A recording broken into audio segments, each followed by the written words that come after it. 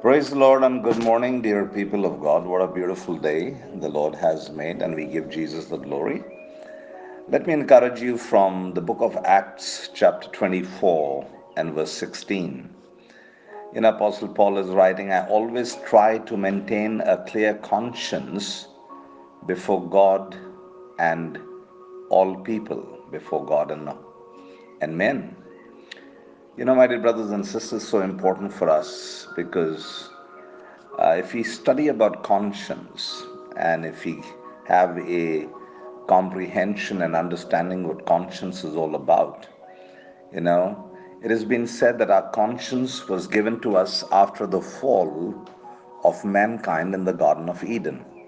In other words, our desire to know the difference between good and evil was granted through the mechanism God placed within us known as a conscience. So we must not ignore its promptings or silence its voice or allow it to become calloused because it's a built in warning system that protects us from danger and harm. That means you should not be troubled when your conscience bothers you. You should be troubled when it does not. And I'll share with you a few things that will keep you in understanding and help you to understand that how conscience is going to, be fanned in and flamed in and keep it alive for your personal protection. Okay, so there are a few principles for keeping our conscience clear, as Paul is writing there, right? Number one, always pay attention to the inner nudging that makes you stop and question your decisions.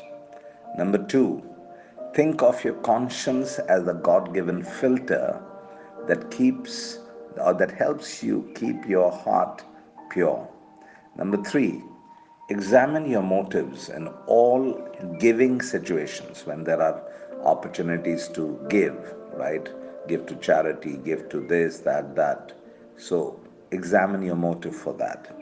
Fourthly, if you think you may have hurt someone's feelings, ask for forgiveness.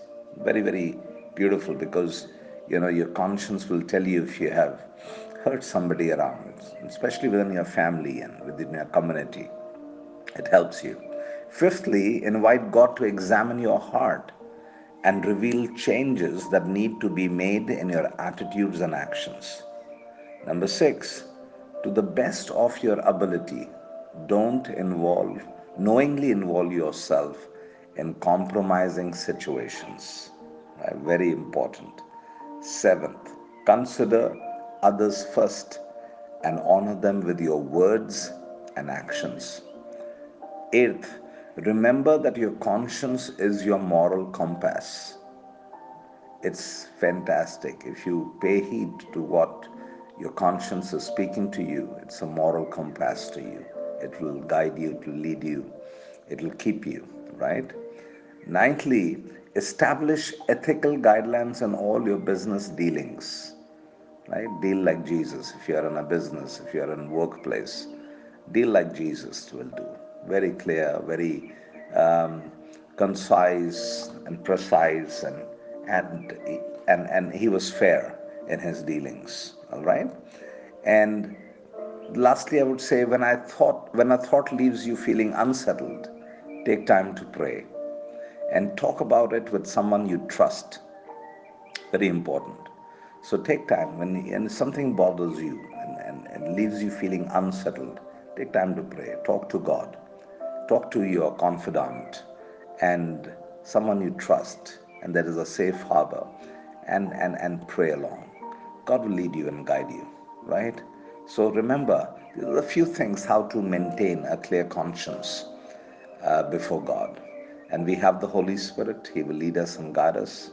Whenever we are convicted, convinced about something, immediately we place it before the throne room of God and say, God, give me the grace to overcome and help me and lead me and guide me. He is your good shepherd. You will lack nothing. Amen. You lack nothing. He is your good shepherd. You lack nothing. Let's pray. Father in heaven, we want to say thank you for this beautiful day that you have given us. We praise you, we bless you, Lord. Father, as apostles could write that they have a clear conscience before God and men, Lord, I pray we desire to have a clear conscience before you and before mankind. Lord, that Father, that when we, O Lord, Father, go out into this world or lay our head to rest, we will be at peace with God and man. In knowing and understanding that, Father, our conscience does not condemn us, because, O Lord, we have been freed and we have been liberated and we have been purged by the blood of the Lamb.